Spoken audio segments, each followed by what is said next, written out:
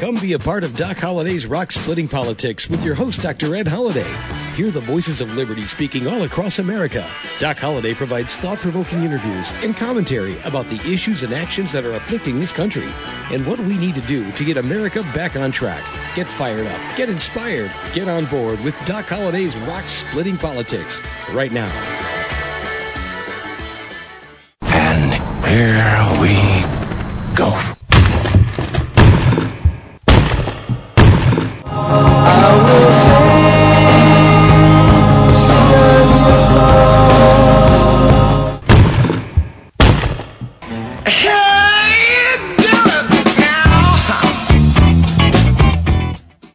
Once again, that's the sound of rock cracking. You got Doc Holliday's Rock Splitting Politics. I'm your host, Dr. Ed Holliday. You're listening to us on webtalkradio.net.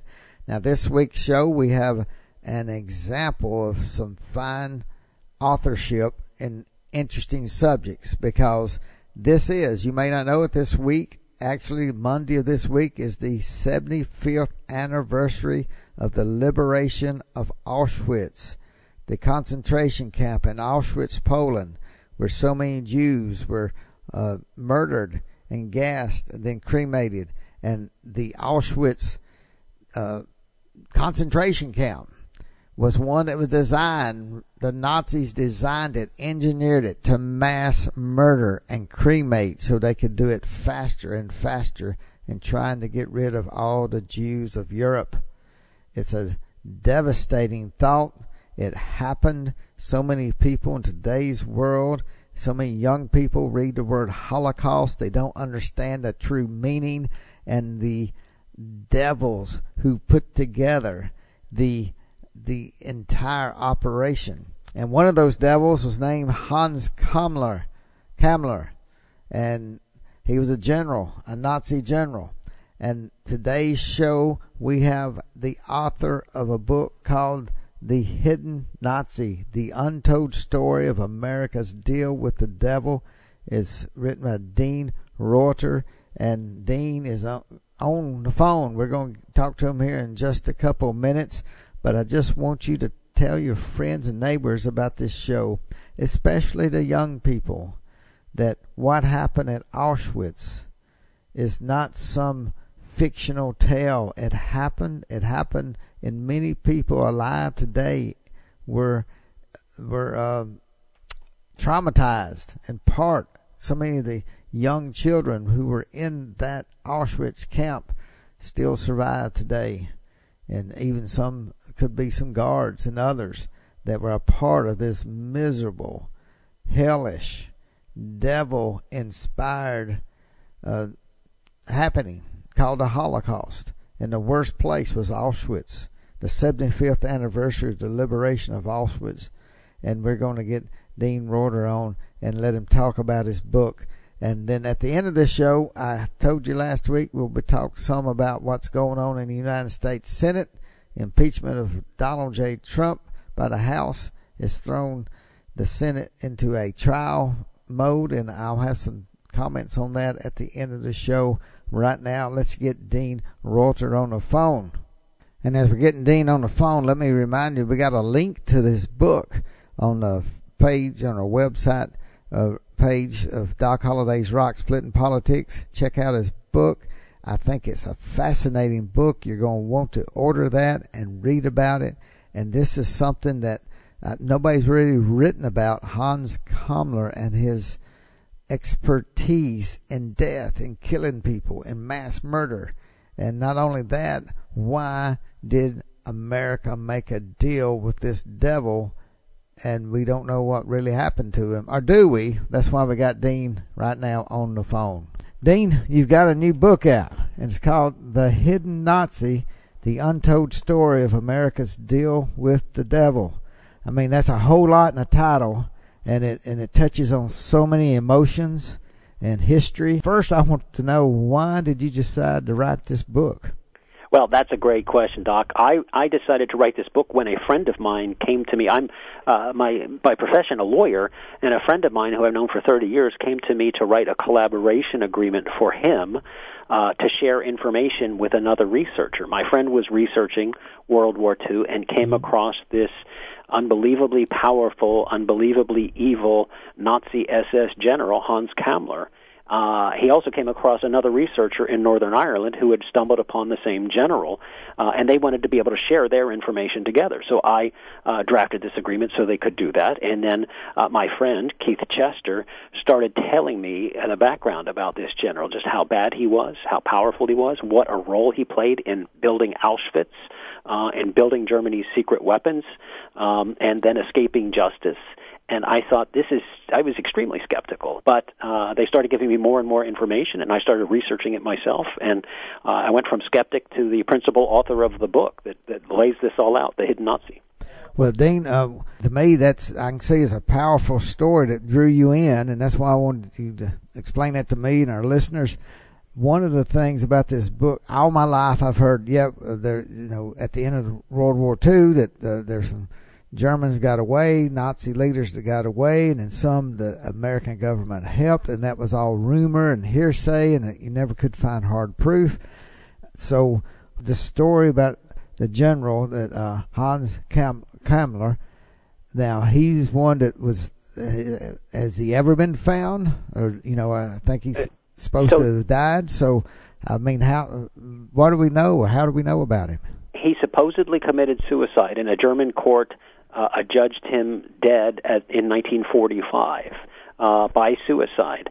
But we can prove he didn't commit suicide. He surrendered to the U.S. Army, and that we had him in custody for about a year at least, and then the paper trail really does run dry. So the question becomes, and we lay this all out in The Hidden Nazi, the question becomes, why would America accept his surrender and then help him escape justice? And it's because by the end of the war, he was in charge of all of Germany's technology. And what happened is, and we prove this in our book, he made a deal with the Americans to deliver the technology, including the rockets, Germany's famous Vengeance weapons, the V-1 and V-2 rockets. Right. He delivered all that technology and the rocket team to the United States, and it gave us a big head start in the Cold War with the Soviet Union. So that's why we did the deal. That's why we, the Americans, helped cover up his fake suicide. Well, there's a lot of questions I want to ask about that, but let's go back and before World War II, and do we know much about Kammler and where he was in the Nazi Party? Was he a military man that got pulled in the Nazi Party, or is he one of the Nazis that was Hitler to begin with? Do we know much about him before the war? Yes, we do. We did a lot of research in that, and we lay it out in The Hidden Nazi. He was born in 1901. By training, he was an architect and an engineer. He was a very early adherent to the Nazi Party. He was an ideologue. He was not just a follower. He was a leader. He was a member of the Nazi Party before Hitler became the Chancellor of Germany. He was a member of the SS, the Schutzstaffel, the dreaded SS. He was a member of the SS before Hitler became president of Germany. So he was in on the ground floor, and he was a true believer. In fact, when it came time to implement the Holocaust, it was Hans Kammler, the engineer and the architect, who picked Auschwitz as the site for the major killing camp.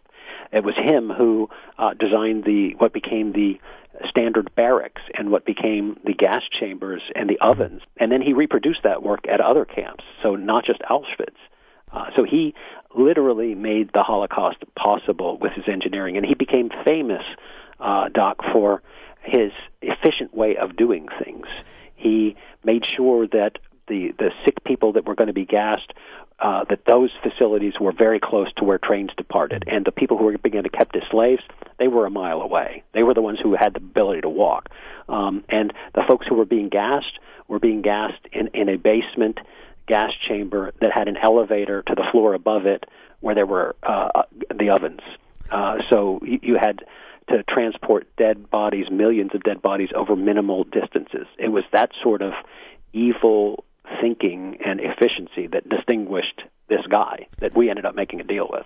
And that's what just astounds me, the fact that, and I've done some study over time, and the efficiency, and especially, I mean, we know there was Dachau, there was other concentration camps, but Auschwitz was purposely designed for mass executions, and that's what you're telling us. That's exactly right. We lay this all out in the Hidden Nazi. He actually toured other places, the front lines, other places where there was systemized killing with bullets and hangings and carbon monoxide gassing. He studied industrialized death, and then he perfected it. He took what he thought were the best methods and implemented them in Auschwitz, and then at Lublin, Majdanek, at other camps throughout the Reich.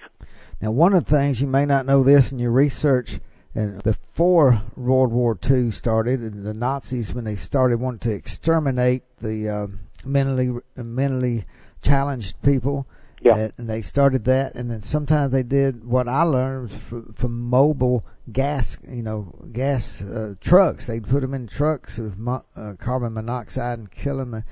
Was he in that early stages, or did he come in after? Do you know?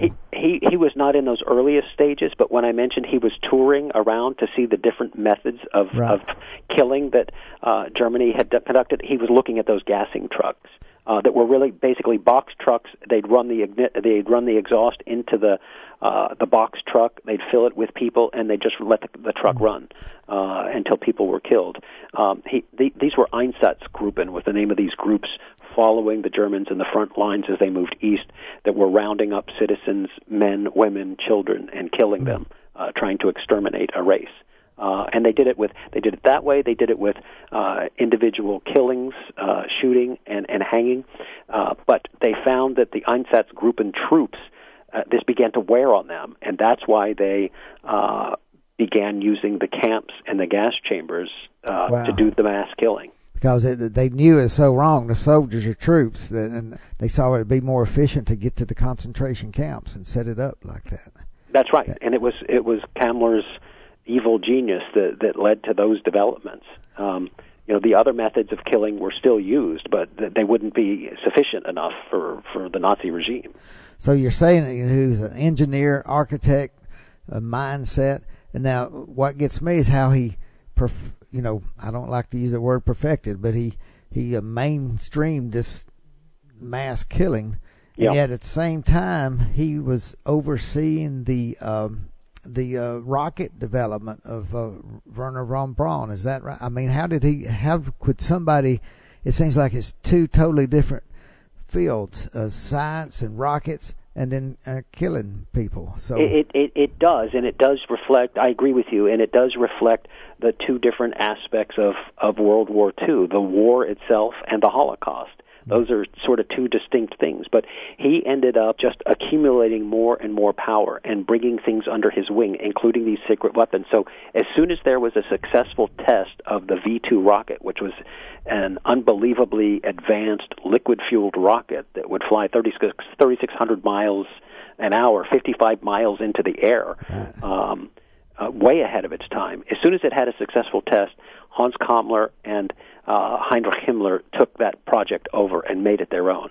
And then they took it from there. And it was control of that rocket team, a few hundred rocket scientists. He was able to bargain with the Americans to deliver those rocket scientists at the end of the war and try and save his life. And that's why we see the fake suicide.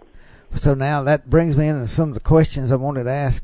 Sure. When toward the end of the war, we know the V1, V2 rockets, they were successful in scaring. I mean, of course, they caused damage in London or wherever they didn't have the accuracy. But I mean, it was you were thinking, wow, if they're doing this, and of course, if they could have developed an atomic bomb. I mean, it's just scary how close that some of these scientists work with the Nazi regime and see what they were trying to do.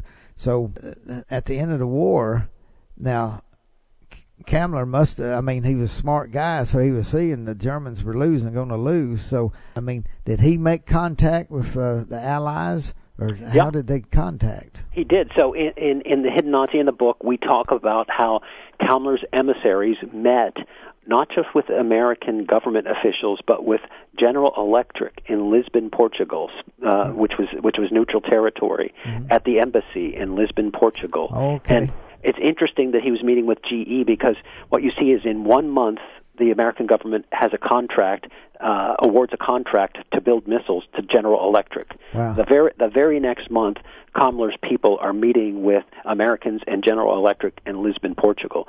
The very month after that, he's moved the rocket team away from the Soviet Union into central Germany and then down to Bavaria, literally hand-delivering them to the Americans.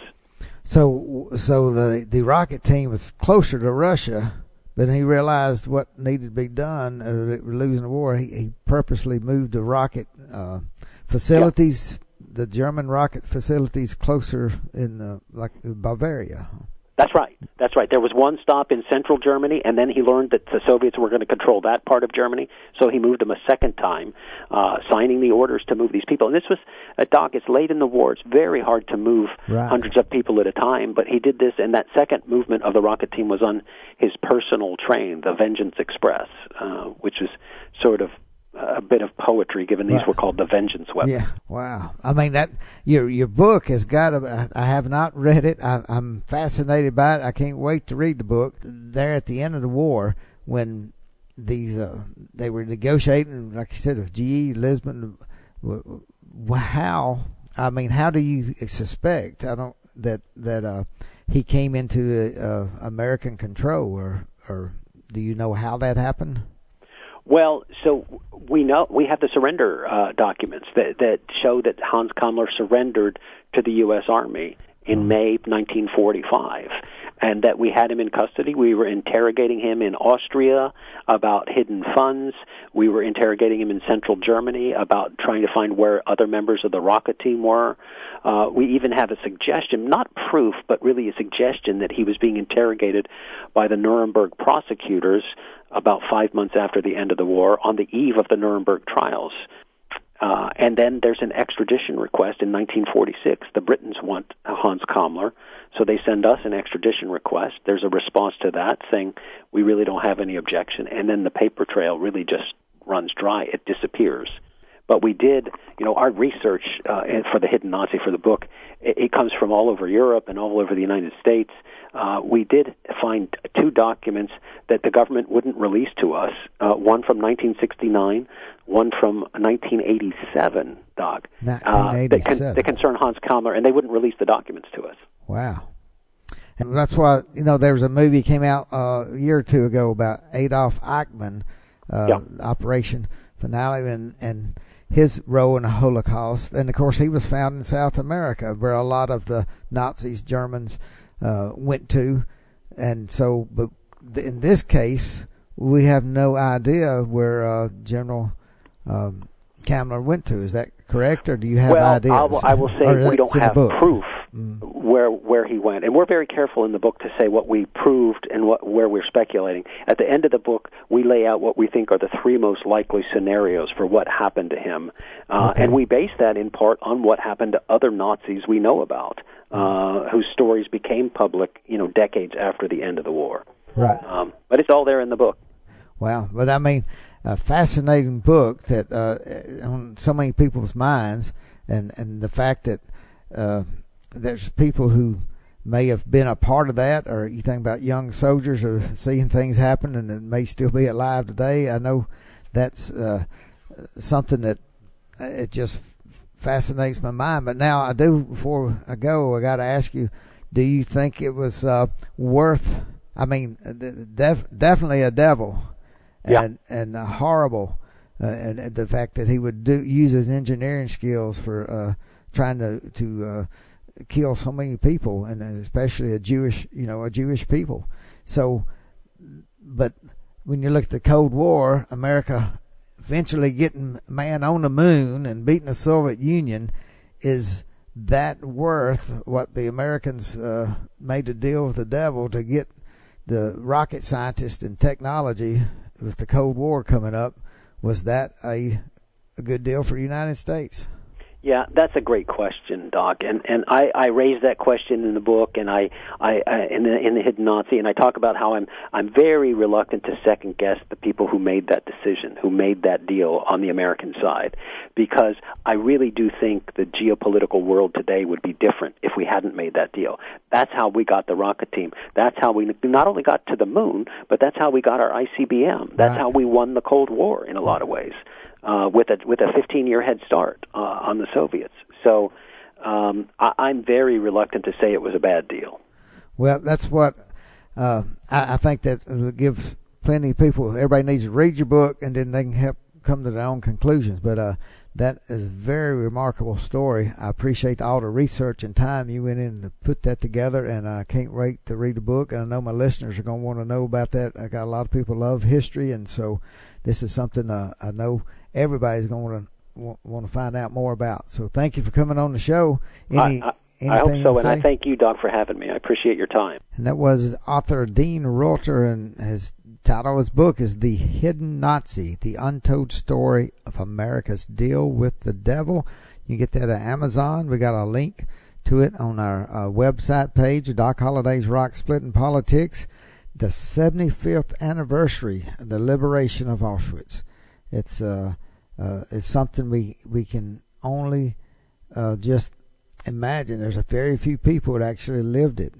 Very few people actually that are alive today that live and survived Auschwitz, and that's why we have a lot of first-hand accounts of the people who gave details over the years. And that's something that your children need to know about. We need to know about it. Don't let it be left out of history. And that's why we did a show today, and I'm so glad that Dean came on and talked about his book. I'm glad people are willing to dig into the research and history and find out about things like this. Now, let me remind you, listen to Doc Holliday's Rock Splitting Politics. You're listening to us right here on webtalkradio.net. We're glad to have you. This is a special show, and if you got friends who are interested in history, World War II, and especially those who want to know more about the Holocaust, I think this is a great show. Send them the link. Tell them about Doc Holliday's Rock Splitting Politics.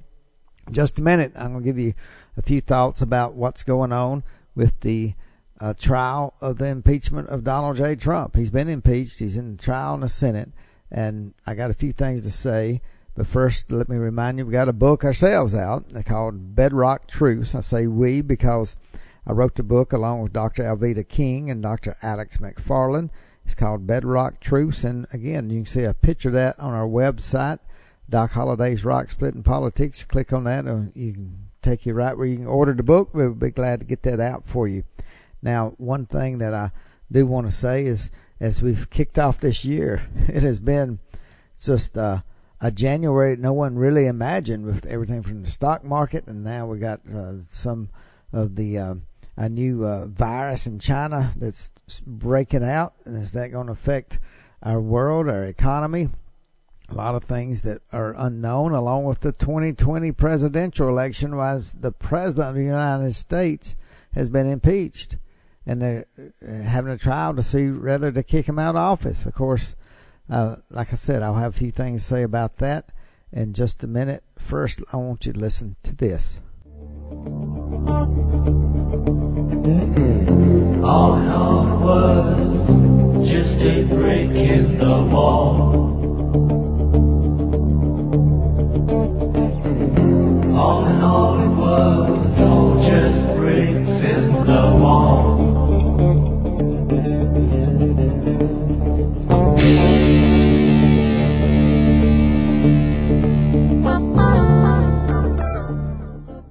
Oh, for you young people who may not know what that is, all in all, just another brick in the wall. Pink Floyd, an old album from the 70s, I guess.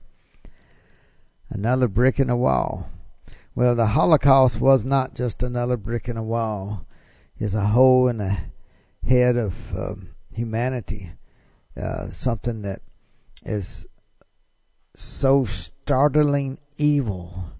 The fact that it actually happened, and there was a group of people, the Nazis, who went about and their primary goal was to cleanse society by making a society better. In their Nazi thinking was to rid the world of the Jews, an entire race of people.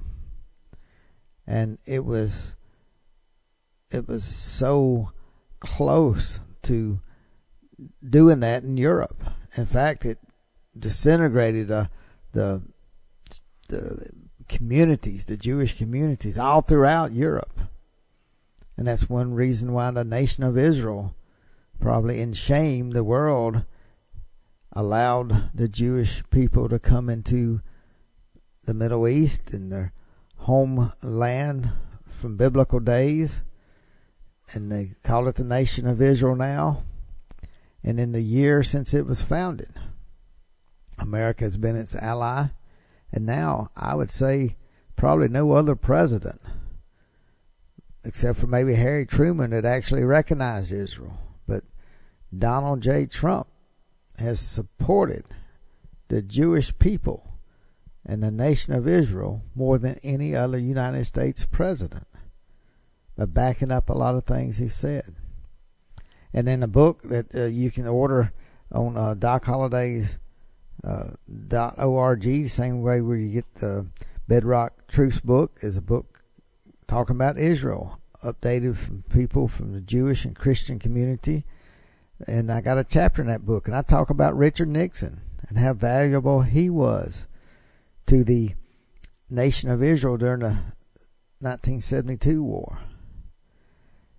And it's things that when you talk about the War Powers Act now and what President Trump can do, or any United States president, a lot of that has to do with the War Powers Act that was put into place after the 1972 involvement of the United States in helping supply the nation of Israel with all kind of military equipment. And Richard Nixon did that as commander-in-chief, and the Congress said, hey, that's too much power for the president to have. So therefore, the War Powers Act was initiated.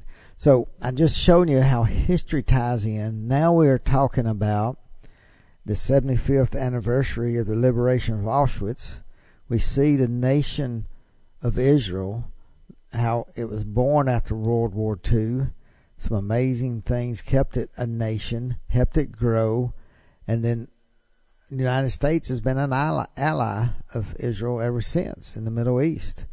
The only democracy right there in the Middle East. But we learned from last week's show, if you remember, and if you haven't heard, there's a show from Bill Gnasty, and he was talking about how right after the United States recognized Israel in the world, who did next? It was the nation of Turkey, an Islamic nation that recognized Israel as a country. So that's something I didn't know. I'm glad he pointed that out. But what I'm getting to in this is the involvement of Donald J. Trump as president with the Jewish people, and being a friend to the nation of Israel. And again, now he's being impeached. He has been impeached, and he's on trial in the United States Senate. I sat next to a United States senator a few days ago. He was just about to go into the trial, and I asked him what he thought about, and he said he wasn't sure if he's ready to get locked up. No cell phone, no anything, and can't talk. Just got to listen. And it's something that's funny and at the same time refreshing to know that these 100 senators have to be quiet and listen and not talk and not be giving speeches on the floor of the Senate. They have to sit there and listen. And what's worse than that, you talk about being in a place you don't want to be, to have to listen to Adam Schiff hour after hour after hour. We do believe that the Republicans in the United States Senate will not vote to throw Donald Trump out of office. I hope that we will be able to see some things happening with what really happened and not listening to the Democratic talking points. But I do want you to know this, that through it all, there's a silver lining. That Donald J. Trump, I believe, is going to be not only acquitted, but I believe the people, and when everything was in doubt, sometimes in the American Revolution, after the American Revolution, in the time before we had the United States Constitution, who they call the father of the American Revolution. And his name was Samuel Adams, the cousin of John Adams. But Samuel Adams said, when in doubt, you can always depend on the people. Well, the Democrats say, no, you can't depend on the voters. We got to get rid of Donald Trump now. We can't depend on the voters. That doesn't sound like a healthy democracy. A healthy democracy is where you depend on the people. Let the voters decide, and we will. And I hope it won't only decide to re-elect Donald J. Trump, but this shenanigans of putting up impeachment and impeaching a president off of a phone call, the Democratic candidate should be punished by the American people in district after district, so this will not happen again. It should be such a severe blow that no party, Republican or Democrat or any other party, they should be able to look back in history and say we should not impeach over such minor offenses, because the Democratic Party of 2020 paid a heavy price for stupidity. The American people are smart, and they know stupidity when they see it. And that's my take on what's going on in the United States Senate as the Democrats lead this impeachment charade. Hey, you're listening to Doc Holliday's Rock Splitting Politics right here on webtalkradio.net. We'll be back next week with another exciting show on Doc Holliday's Rock Splitting Politics. Thanks for joining us today, and remember to listen again next week for another edition of Doc Holliday's Rock Splitting Politics. You can order Ed's new book, Bedrock Truths, by clicking on the book cover right in front of you on the screen, or visit DocHolliday.org. Thanks for listening, and we'll see you again next week.